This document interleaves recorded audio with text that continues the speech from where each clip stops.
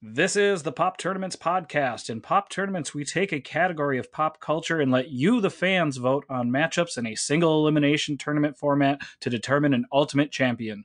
We are here to discuss those results and the upcoming matchups. Thanks to our great community and everybody who votes, let's start the show.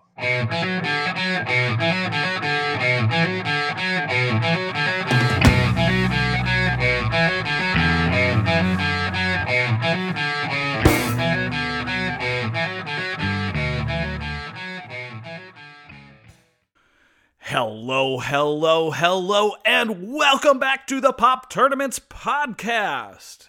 This is episode 189, coming to you on January 31st, 2024.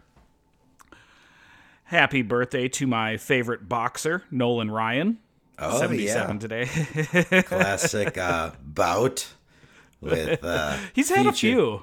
With future White Sox coach, White Sox manager, Robin Ventura. Wow, your knowledge is very deep and inside today. Thank you. I will not make a euphemism about that. Happy birthday to Justin Timberlake. Wait, are we? Brittany said it's okay to wish Justin Timberlake a happy birthday, right? I don't know. I don't get the reference. 43 today. Yeah. Today, as in the 31st? Yes. That means Justin Timberlake was born one day before the co-host of this podcast, Ryan Barrett. Yes, I know. Turning 43 tomorrow.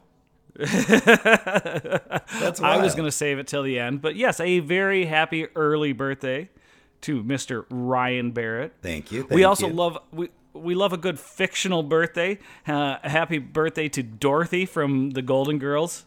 Nice. 95 today. B. Arthur's not with us, but Dorothy still. Yeah. And The Wonder Years premiered on this day back in 1988. But we also have some big significant musical events going on today. I'm going to take you all the way back to 1959, 65 years ago. A young Robert Zimmerman goes to the Duluth Armory to see Buddy Holly.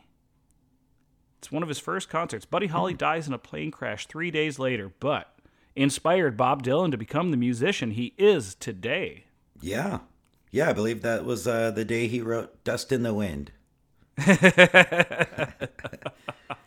said, also, oh man, all my favorite musicians are dying.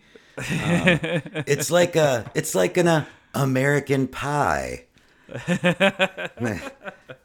And then the rest is history. He writes American Pie and drove the Chevy to the levee.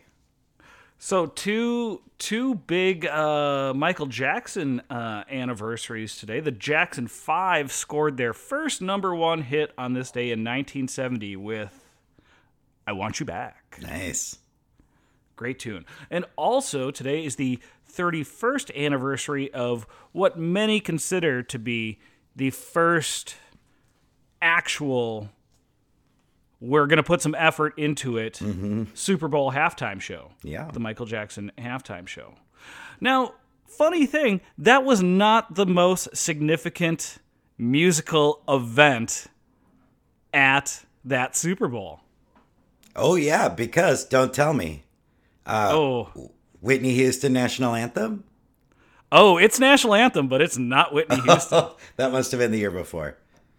So, Garth Brooks was scheduled to sing the National Anthem, but part of the deal he made with CBS was that they would air the video for his new and controversial song, We Shall Be Free, which had gotten him booted from many country radio stations across the country.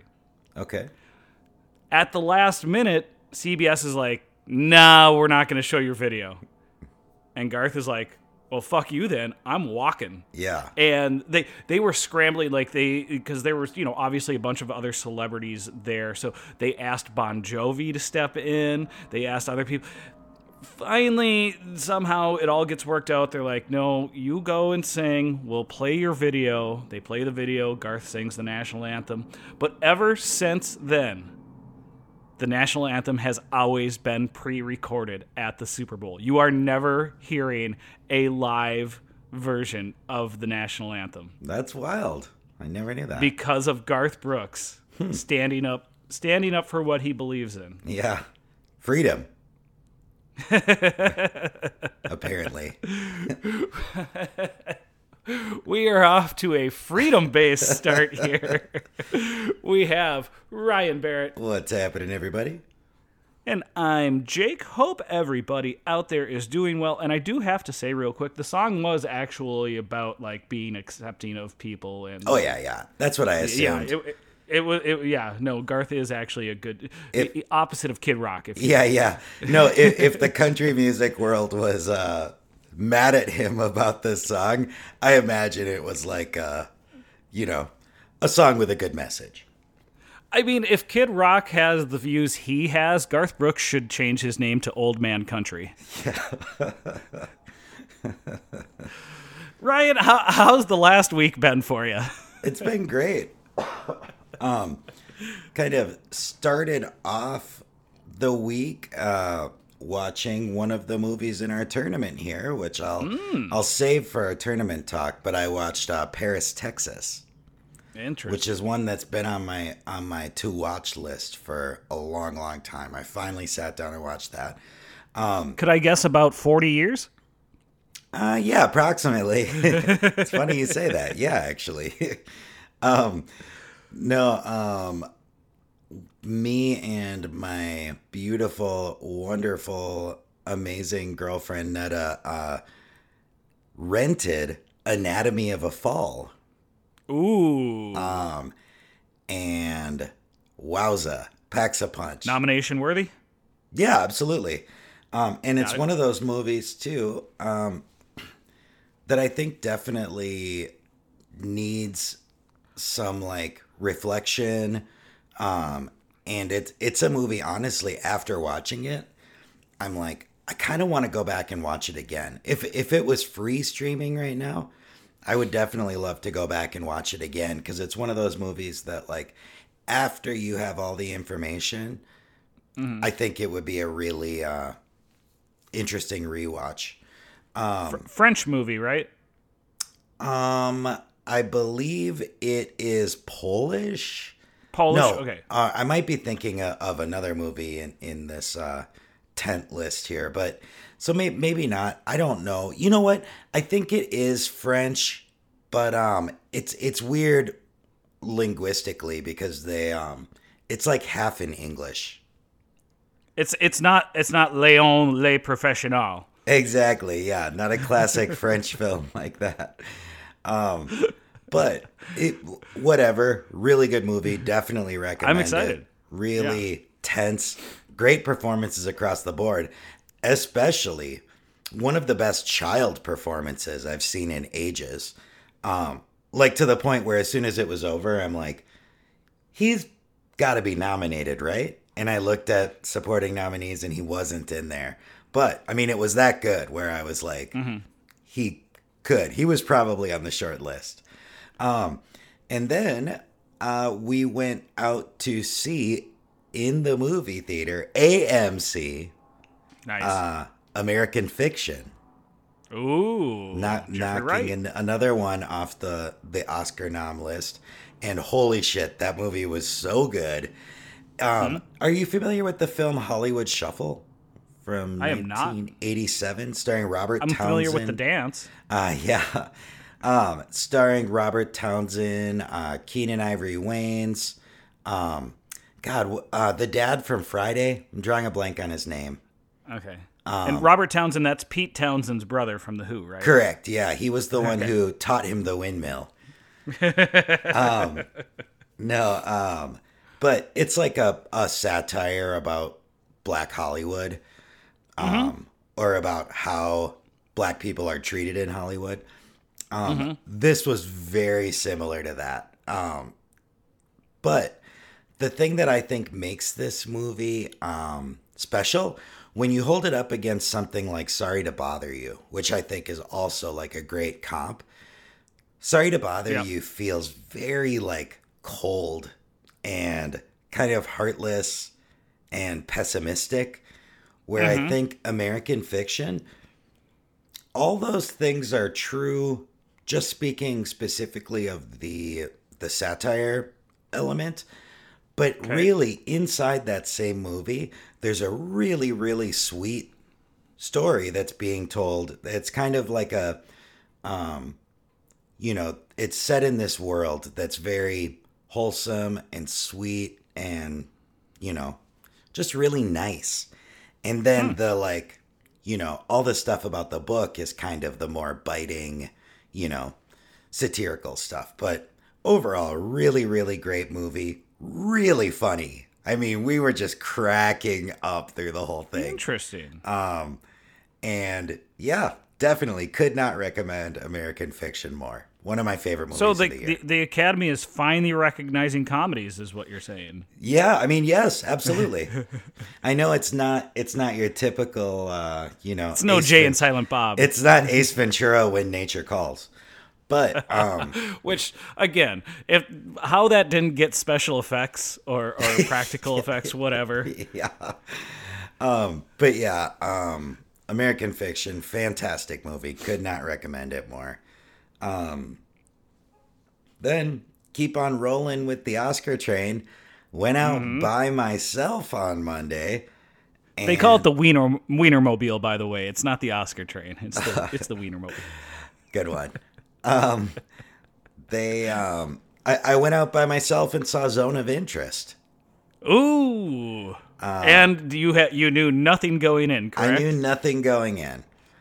And I kind of just like Anatomy of a Fall, it's almost like now that I know exactly what the story's about, I would love to go back and rewatch it, because it's definitely takes a little while for you to kind of put the pieces together, at least for me. It didn't jump off the screen. That's what I was hoping. It didn't jump off the screen right away as far as what was going on. But yeah, I mean, how was that realization though? That's kind of what I want to know, is as you started to realize what was going on. Yeah. How great, or I shouldn't say great, but yeah, no, I mean, it was definitely, interesting. It's pretty fucking harrowing. And it's not in the same way that most movies like this are. Really, the best phrase I've heard to describe this movie as far as what it's about is the banality of evil.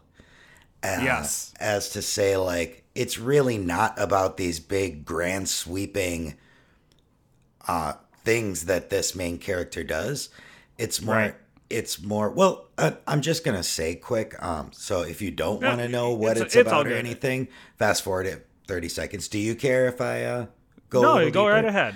All right, so 30 seconds from now. It's about the person in charge of Auschwitz, essentially, and him and his, family of 6 or whatever live in a property literally on the other side. Literally on the other side, yeah. So throughout the whole movie, you kind of see smoke coming up. You hear these kind of awful noises through the whole thing.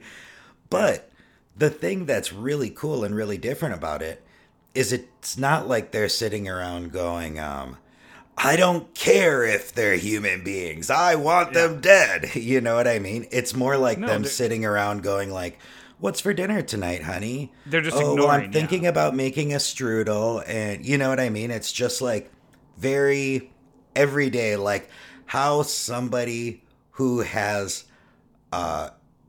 committed this enormous atrocity of human evil is just has a normal life. He's just sitting around as there's people screaming behind him and people getting attacked by dogs and gunshots and smoke, and they install the showers. So it's a lot about that, or the chambers or whatever, the gas chambers.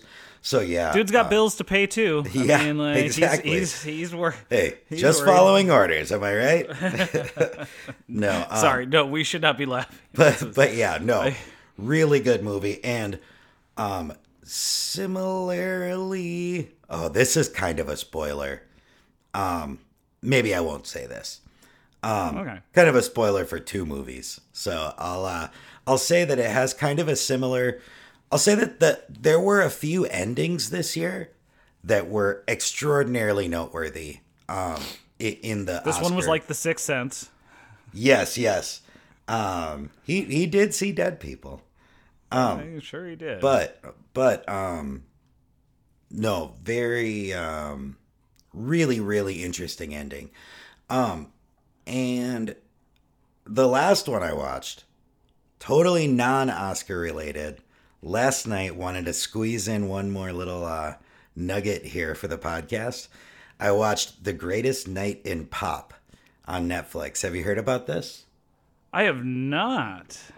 I am very intrigued. Is a documentary about We Are the World.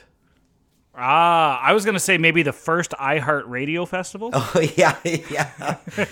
Yeah, they had all the big guns that year. No, but I mean, so interesting. Did you ever see, I think about 10 years ago, maybe, or around like 2010, Okay. they released, somebody on YouTube released all this like behind the scenes footage from We Are the World. Yeah, I remember the world discussing We Are the World. Yeah, and it was really cool because you BTS. kind of got to see some of the like takes, the alternate takes of these people. But that was really cool, but there was no real like narrative structure to it. Yep. This, I was tempted to skip it. I mean, really, no, I wasn't. But, you know, in my mind, I'm like, I pretty much know everything about We Are the World. I consider myself like, I don't want to say expert, but like, I know a lot of the cool factoids and stuff like that. I had no idea. This taught me so much. A couple little things. One, I did not know, as they were organizing this, they're like, all right, well, we want Bruce Springsteen, we want Bob Dylan, we want Kenny Rogers, and they're trying to organize getting all these people together, and scheduling it's just the biggest fucking headache. But then they realize most of these people are going to be in the same city, Los Angeles, on the night of the American Music Awards. So, after the show, everybody goes directly over to A&M Studio and they record We Are the World. So the recording took place like in the middle of the night, like between, probably 11 p.m. and 6 a.m. The other thing that I thought was super interesting, very cool, just a great like Hollywood music legend, I guess. Yeah. Or like myth, but true. Yeah. Bob Dylan during this entire thing just looks like, I mean, no pun intended, a wallflower. All these people are like hanging out for the first time and they're talking about how weird it is because there's no like buffer, there's no middleman, there's no agents or producers. It's just like Diana Ross hanging out with Kenny Loggins, and they're like, oh man, what did you think of that last performance at the Music Awards? Wow, that was crazy. Like they're just hanging out, shooting the shit. All these humongous stars who have like never really hung out together. Mm-hmm. And Bob Dylan just looks completely uncomfortable. Like he's just like, I don't really know any of these people. I don't really care to know any of these people. He's just like, looks really shy and like awkward. And it comes time for his part. I don't know if you remember the Bob Dylan part, but it goes, it's true, we make a better day, just you and me. But like there's I don't remember the first part, but he has this kind of iconic moment in the song, but it showed him practicing for it, and he's just like, he's barely even singing because he's like, I have no idea what to do. I don't know how I can be natural in this song. This is not my kind of music, and I just don't know what to do. And Stevie Wonder gets on his piano, and he mimicking Bob Dylan, his voice and his style, writes Bob Dylan's little solo part. And he's like, invites Bob Dylan over to the piano, and he's like, you know, playing the piano and goes, it's true, we make a better day, just you and me, you know, and Bob Dylan's like laughing, everybody's crowded around the piano, and they're like, oh, this is so cool. And then he goes on and records that legendary part, but it was inspired by Stevie Wonder doing a Bob Dylan impression and like writing his part for him, essentially. I'm, you know, honestly not surprised by that. Yeah. No. Because can I explain why I'm not surprised real quick? Do you know I'm not much of a conspiracy theorist, but do you know my favorite conspiracy theory? That Stevie Wonder's not blind? Yes. Yeah, that's a good one. I mean, if he can pretend to be a blind guy, he can easily pretend to be Bob Dylan. Yeah, definitely. Master of disguise. I'm kidding. No. Well, let's get him in that movie. Yeah. But yeah, lastly, just still going strong on Better Call Saul. I'm in the middle of season 5 right now, so. Right on. You're just pounding through it. I got on a little bit of an HBO kick. I can't remember if I've mentioned it on the show before, but there's an animated show from a few years ago on HBO called Animals. It's got 3 seasons. Very satirical. Different comedians doing the voices every episode. But it's just fun. It's, again, I like kind of that weird type of parody humor. And I'll tell you what, a lot of places try to do it. This show does it really, really well. Also, much like you, I decided to do a little bit of a Curb rewatch.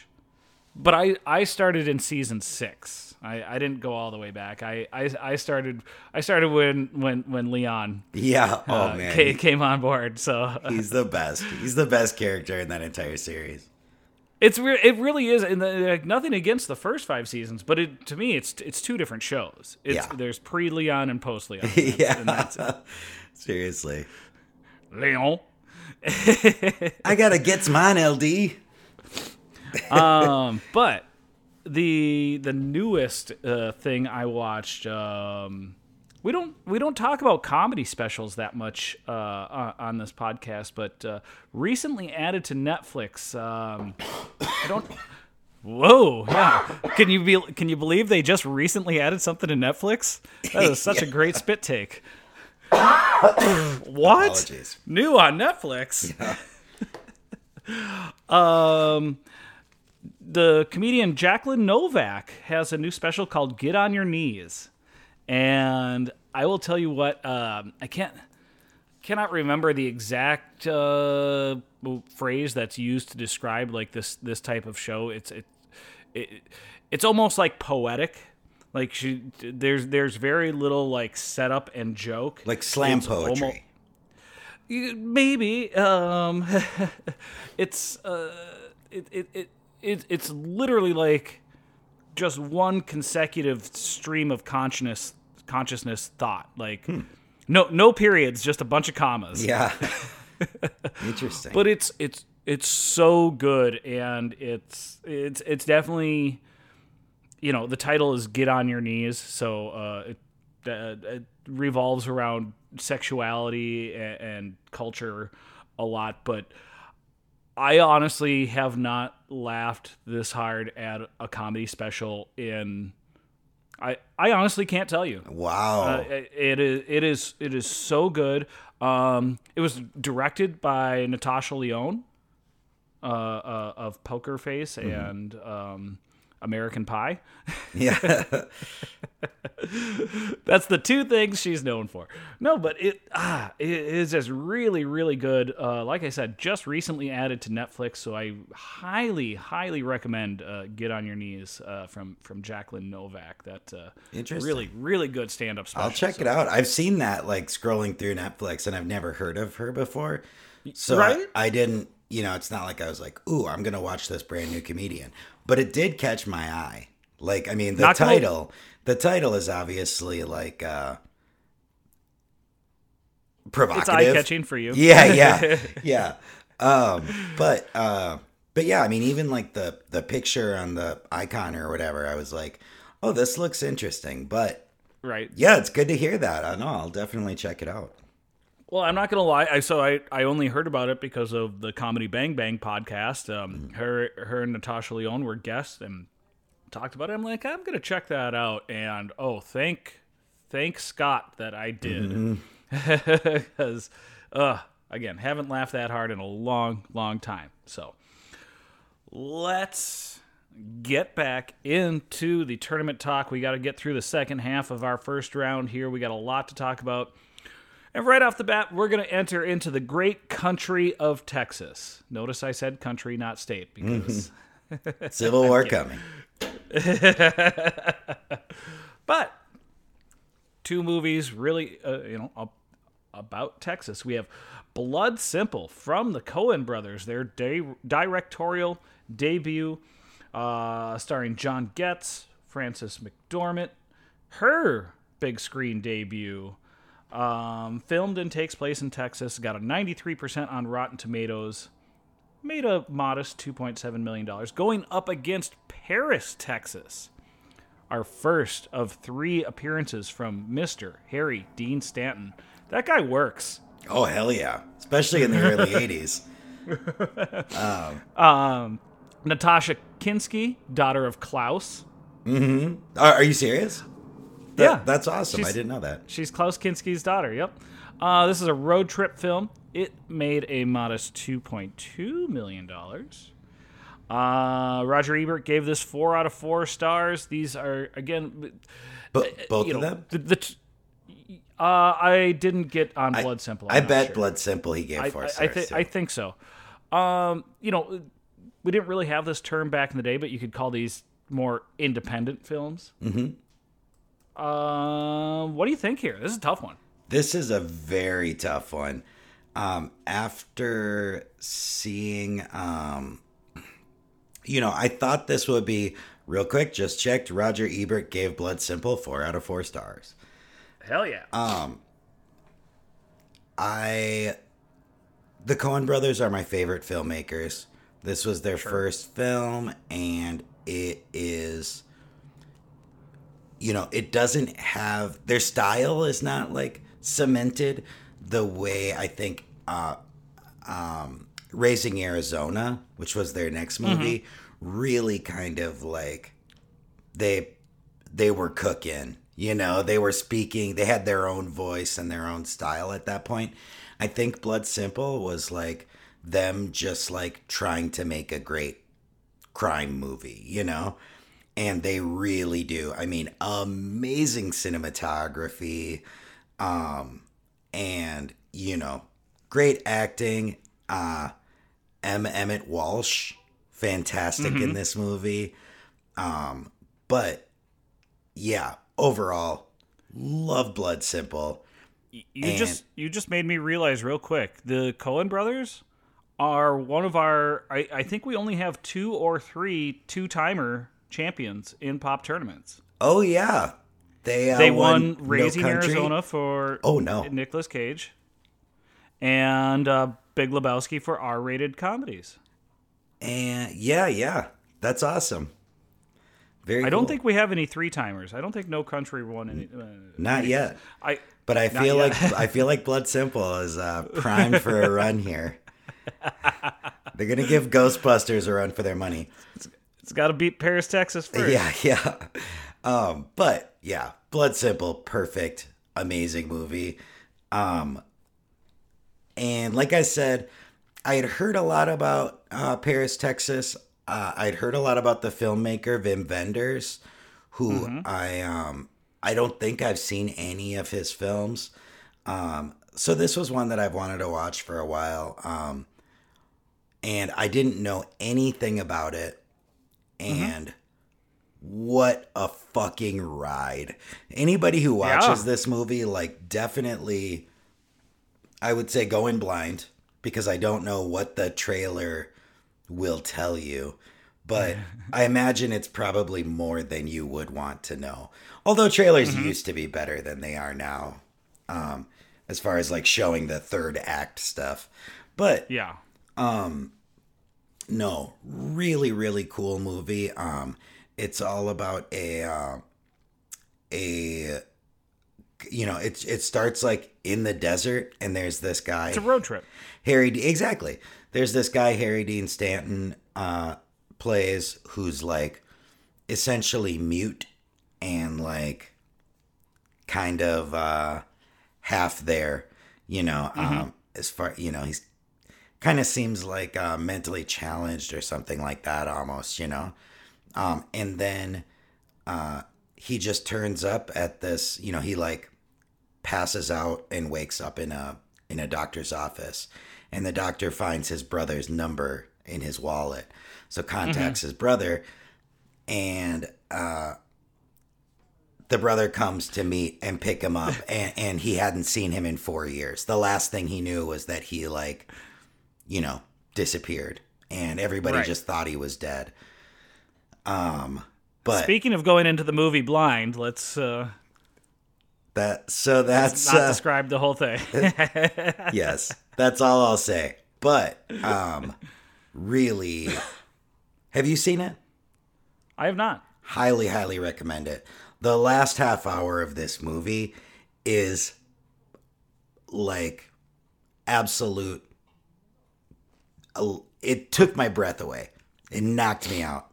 So good. Such an amazing ending. Like Berlin. The band? The band who sang Take My Breath Away. Yes. Yes, it gave me the... We're talking about the 80s. Keep up here. It gave me the Berlin special. No, that's something else. Yeah. Here we call it a Cleveland steamer. Oh, God. Anywho. Paris, Texas, phenomenal. Blood Simple, phenomenal. I have no idea how I'm voting in this. Tough one. Very. I think you'll have a better idea of how you're voting in this next matchup, but maybe not. So we have this is Spinal Tap. Released. Go ahead. Real sorry. Have you seen Blood Simple? No, I have not seen any of these movies. Okay. I'm just pretending to know things about movies. It's definitely that would be an amazing doubleheader. Both great. Anyway, sorry. Moving on. Can we take a trip to Texas to watch this doubleheader? Absolutely. And then maybe catch a game with Nolan Ryan? Yeah. All right. Next we have This is Spinal Tap, released on March 2nd of 1984. Directorial debut from Rob Reiner. Didn't realize, I know this movie moves quick, but it's only 82 minutes. I know we've discussed a little bit about it in previous tournaments. Going up against Indiana Jones and the Temple of Doom, released on May 23rd. Conversely, this one is 118 minutes. One of our earlier prequels. So this is not a sequel, but a prequel to Raiders of the Lost Ark. I didn't know that. Won the... and really like, didn't? I've seen it. I really didn't. I'm not a huge Indiana Jones guy, so... Well, a lot of other people were. This made $330 million at the worldwide box office in 1984. But also, people complain about inflation and how expensive things are nowadays. Mm-hmm. When the VHS was released in 1986, it cost $29.95 for the VHS of Indiana Jones and the Temple of Doom. It sold 1.4 million copies. That's insane. At $30. Yeah. Talk about having disposable income back in the 80s. Thanks, seriously. Reagan. I know. I remember like when friends of mine would own a video cassette. Like I remember my friend John Benson owned The Fugitive on VHS. You're like, what do you do? Wipe your ass with $100 bills? Yeah, totally. It was so rare. I feel like we had a lot of the Disney ones, like the Vault releases and stuff like that. But it's not like we would just be like, "Oh, I really like this movie. I'm going to go buy it." I think because dubbing tapes was so easy, that kind of was like, if you're going to have a home movie library, that's the only way to do it. I guess I'm imagining, like, if we adjust for inflation, what $30 would be nowadays. And if we ask somebody to even pay that for a Blu-ray, they'd kick you in the nuts. Yeah, they'd be like, how many were made? One? If so, I'll take it. If so, maybe. Okay, so not a huge Indiana Jones fan, but obviously a big movie. Does Spinal Tap have enough comedy to take it past Indy? Yeah, I think Spinal Tap will win, and definitely should win. It might be tough, but I mean, definitely not tough for me. It might be a competitive matchup.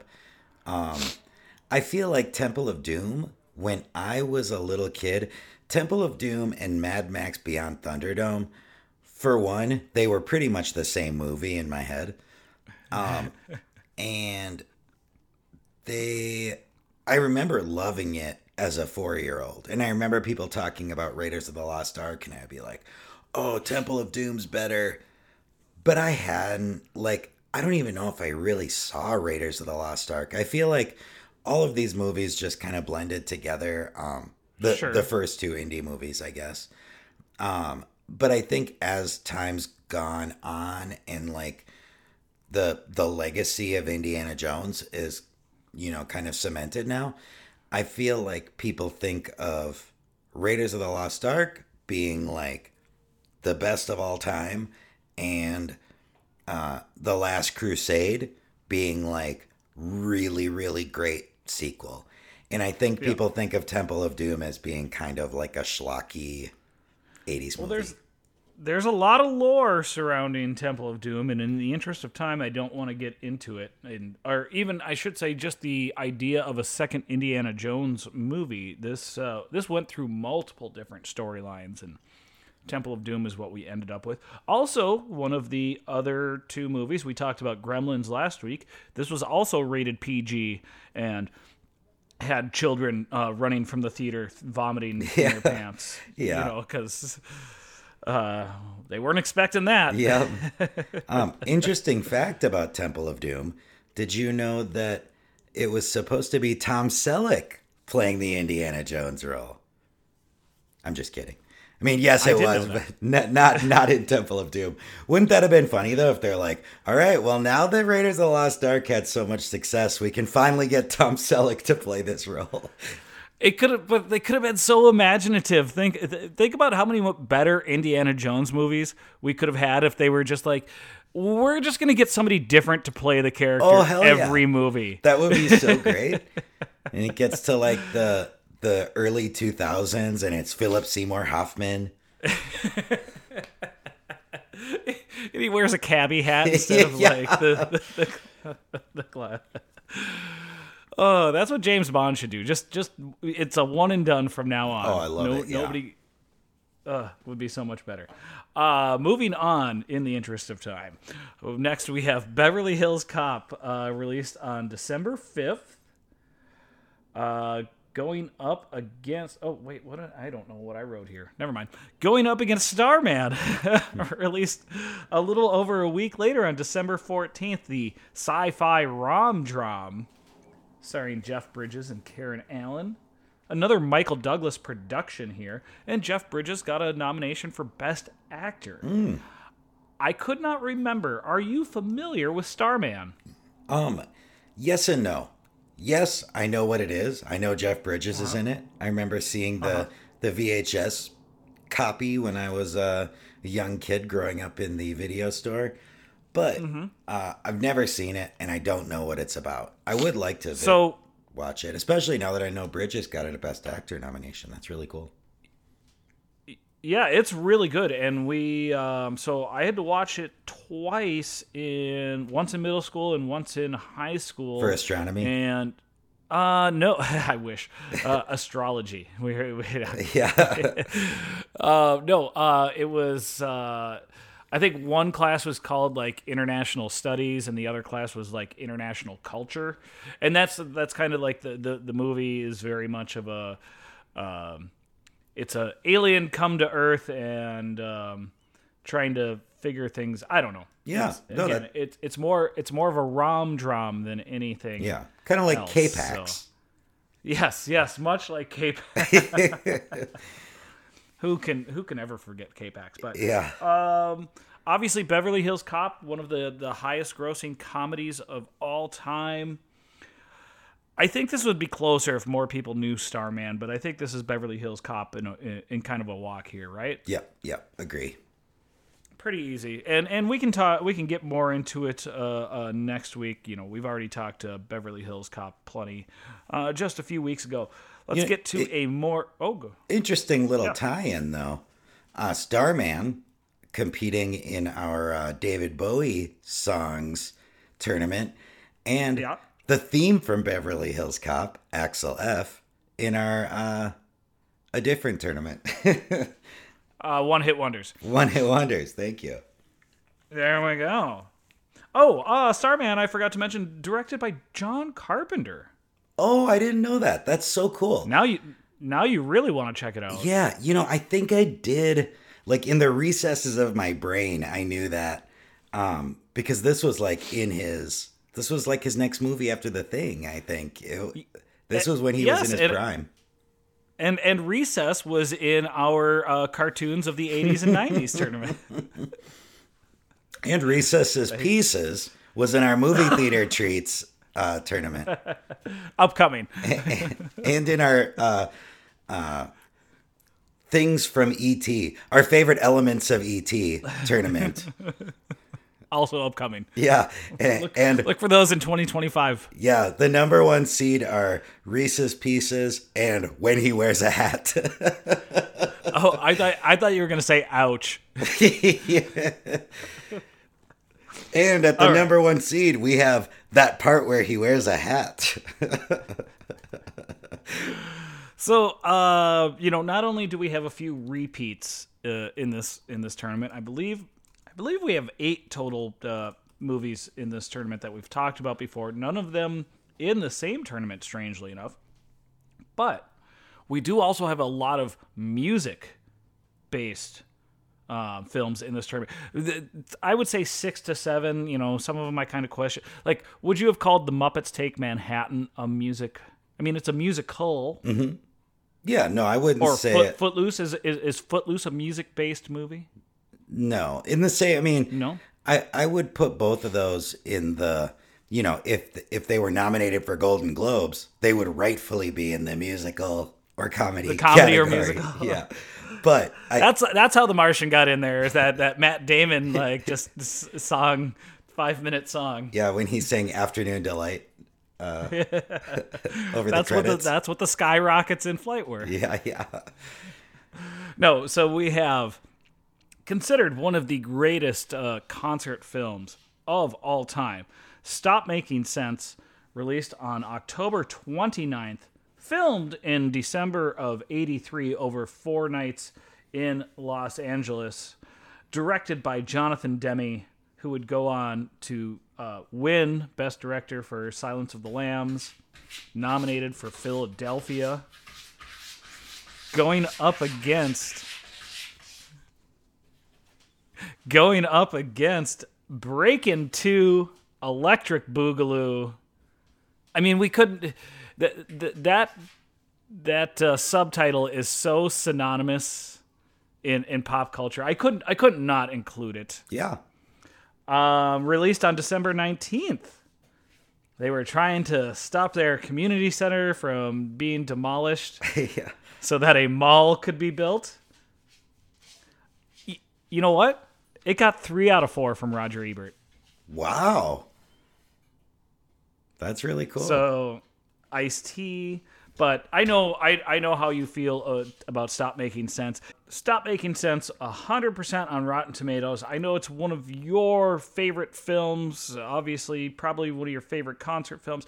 Strangely enough, the DVD release, 16 songs, like the original film. The VHS, though, they did 19. No kidding. Yes, they in the VHS, they edited in extra songs that weren't featured in the theatrical release. Yeah. Zimbra, Big Business. I believe for sure Big Business. Yeah. Can't remember. Yeah. But how far does Stop Making Sense go in this tournament?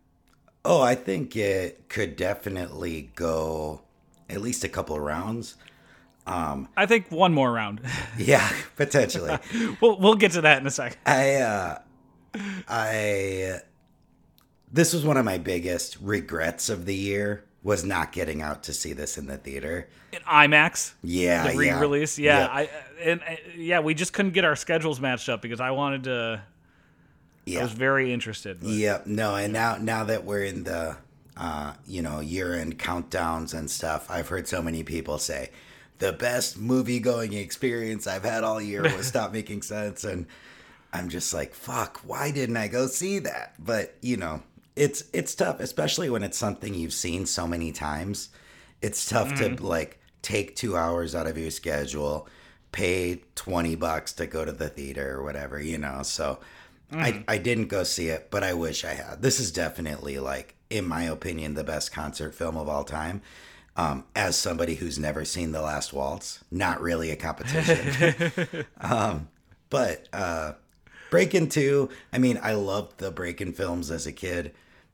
This definitely, I mean, Electric Boogaloo is just like it's become a hackneyed joke at this point. Anytime someone but it's actually a good movie. Yeah. No, like, I mean, I've seen this like in syndication, if you will. I didn't see this back in the day. I only discovered this, probably about a dozen years ago. But it's legit a fun '80s movie. Yeah, and great dancing, great music. Yeah, Ice-T. Yeah, but yeah, no, I mean, I haven't seen Electric Boogaloo in quite a while, but it's one I would like to revisit. You want to hear something crazy? Yeah. The soundtrack to Electric Boogaloo made it all the way to number 52 on the Billboard 200. Oh, wow. That's not bad for a very underseen movie, if I may say. Yeah. So. No, I bet Breakin', especially Breakin' 1, but even Breakin' 2, I think probably fall into... They're every bit as independent as Blood Symbol and Paris, Texas, I would guess. Especially the first one, They seem like they're probably made on a shoestring budget, and they just got together a bunch of people they knew who were in the breakdancing scene, Well, there's a lot of characters from 1 come back in 2, but well, anyways, whoever wins this match, Turbo, Ozone, yeah. Are you naming characters from Breakin' or Breakin' players Bad from the Harlem Globetrotters? Yeah, no, that would be funny.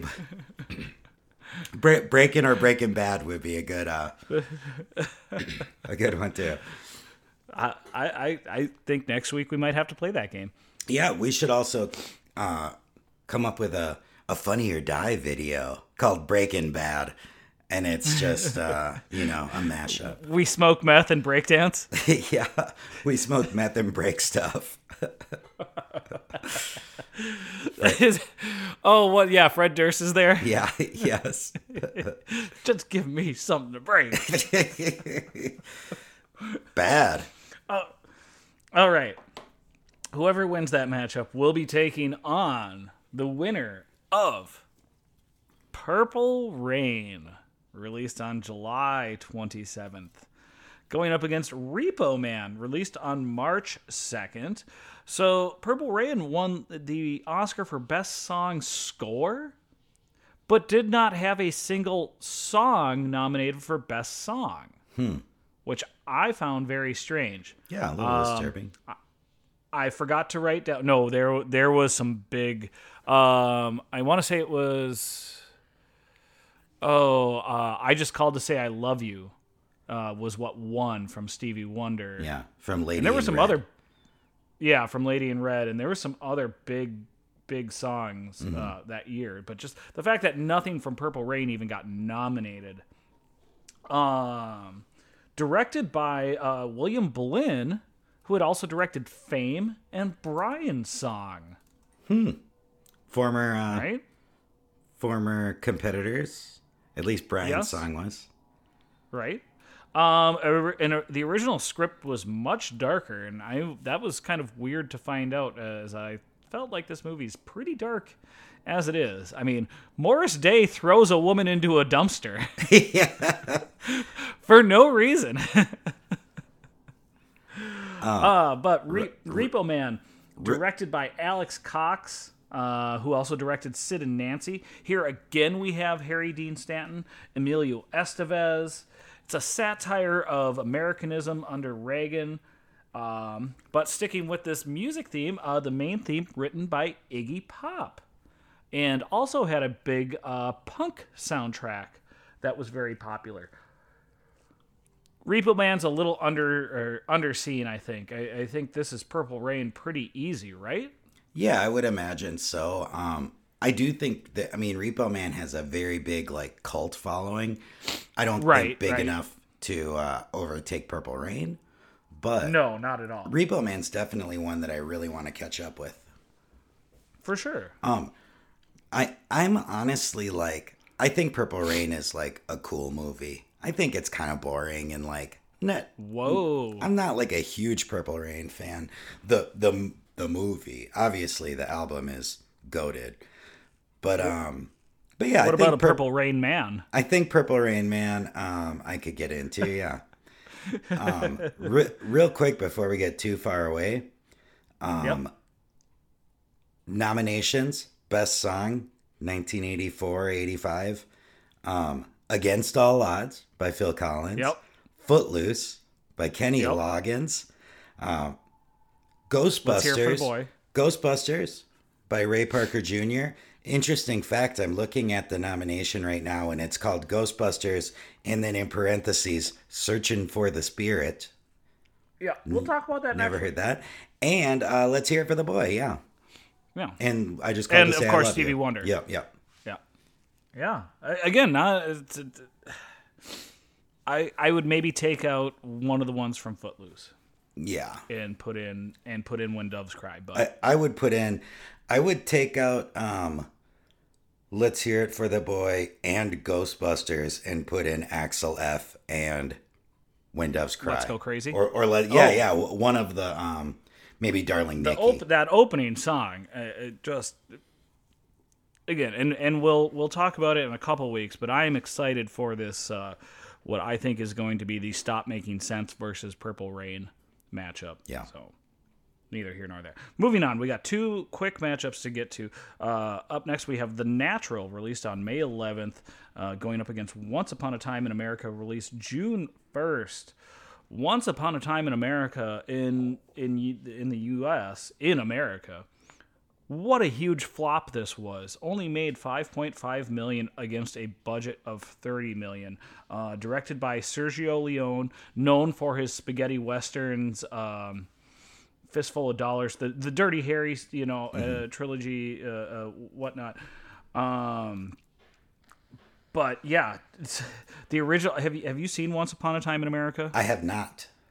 The original cut was 269 minutes. Oofda. The American release is 139 minutes, but edited to be chronological. So the original cut is not like it kind of jumps all over the place. Interesting. Well regarded. We got Robert De Niro, James Woods, Joe Pesci, Burt Young.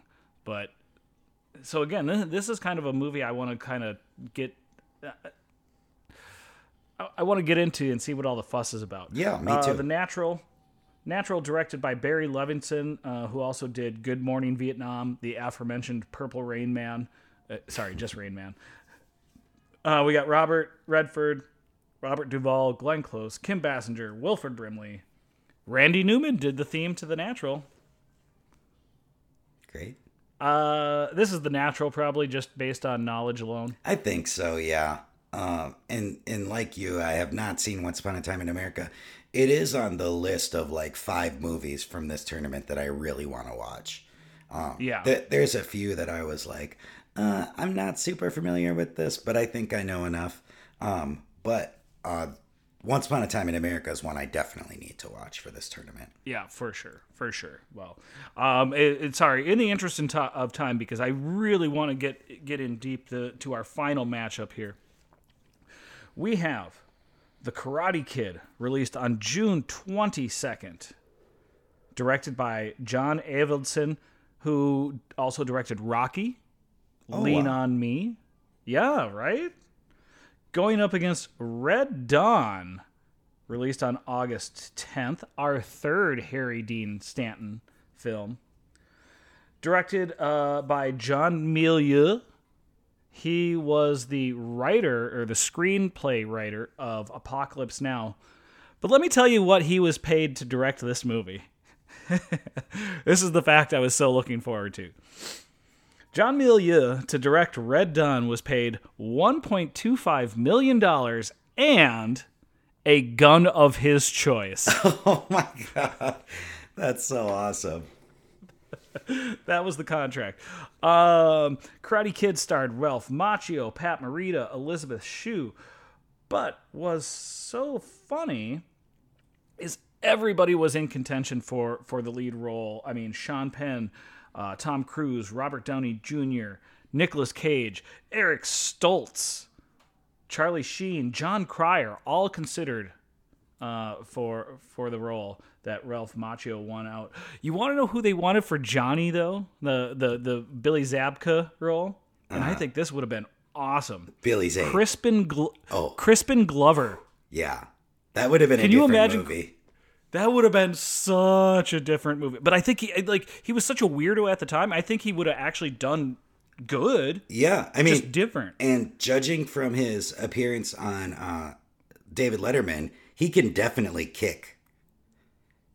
You know, he has like the kung fu moves down as displayed against David Letterman on Late Show with David Letterman. Are you familiar with what I'm talking about? Yes, okay. Yes. Sorry, I have too much to. No.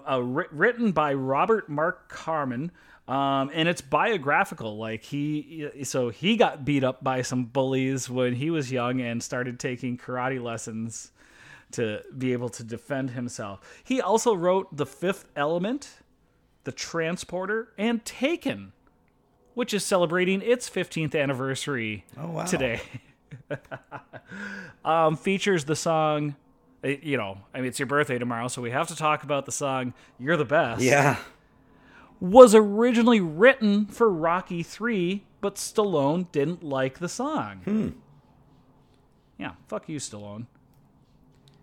Anyways, Red Dawn, kind of a definitely a Americanism, Reaganism propaganda movie.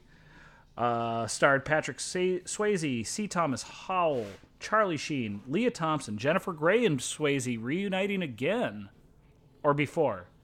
I feel like Dirty Dancing came later. Yeah, that was probably 86. This was written by Kevin Reynolds, who also wrote Robin Hood, Prince of Thieves, and Waterworld. Interesting. Again, these are kind of quintessential 80s movies. Like, you can't get more 80s than Red Dawn and Karate Kid. Yeah. Karate Kid probably, again, gets by on its knowledge, right? Yep, definitely. And I actually haven't seen Red Dawn. I'm familiar with it. I know there was a remake of it maybe a decade ago. But I do want to catch up with this. I started it the other night, but I fell asleep pretty quickly after. I started it at like 1 a.m, so. I was going to say, it was a futile effort. A great endorsement. Yeah, no. I was like, I'll just start this and see how it is. And I think I fell asleep 10 minutes later. But it was crazy to see the, everybody I mean, I shouldn't say everybody. A lot of people know like what Patrick Swayze kind of looked like in that era. You know, that was a big era for him. But seeing Charlie Sheen pre-Platoon, like he looks like a baby, and he also like kind of stuck out as not being a good actor in those first couple scenes, at least. This is essentially our outsiders matchup because you have Patrick Swayze, Ralph Macchio, Charlie Sheen, C. Thomas Howell. I mean, like everybody from the Outsiders was in these two movies, so I don't know, but yeah, like you said, I think it's Karate Kid. Yep, me too. Hey, if I pay you with a gun, can I get you to watch Red Dawn? Yes. And $1.7 million. All right. Well, that we do tend to go on. So that is all I have for today and this week. Anything else from you? No, I don't think so. Hopefully next week I will be talking about Poor Things and maybe even Maestro as well. Those are the two movies I have left out of the 10. So that's it, though. I will hopefully catch up with you on some of that. Let's hope. I'd be really interested to hear your thoughts on these. So, well, for everyone out there in the Pop Tournaments universe, please keep on voting and keep on popping. Pop, pop. Happy early birthday to you. Aww.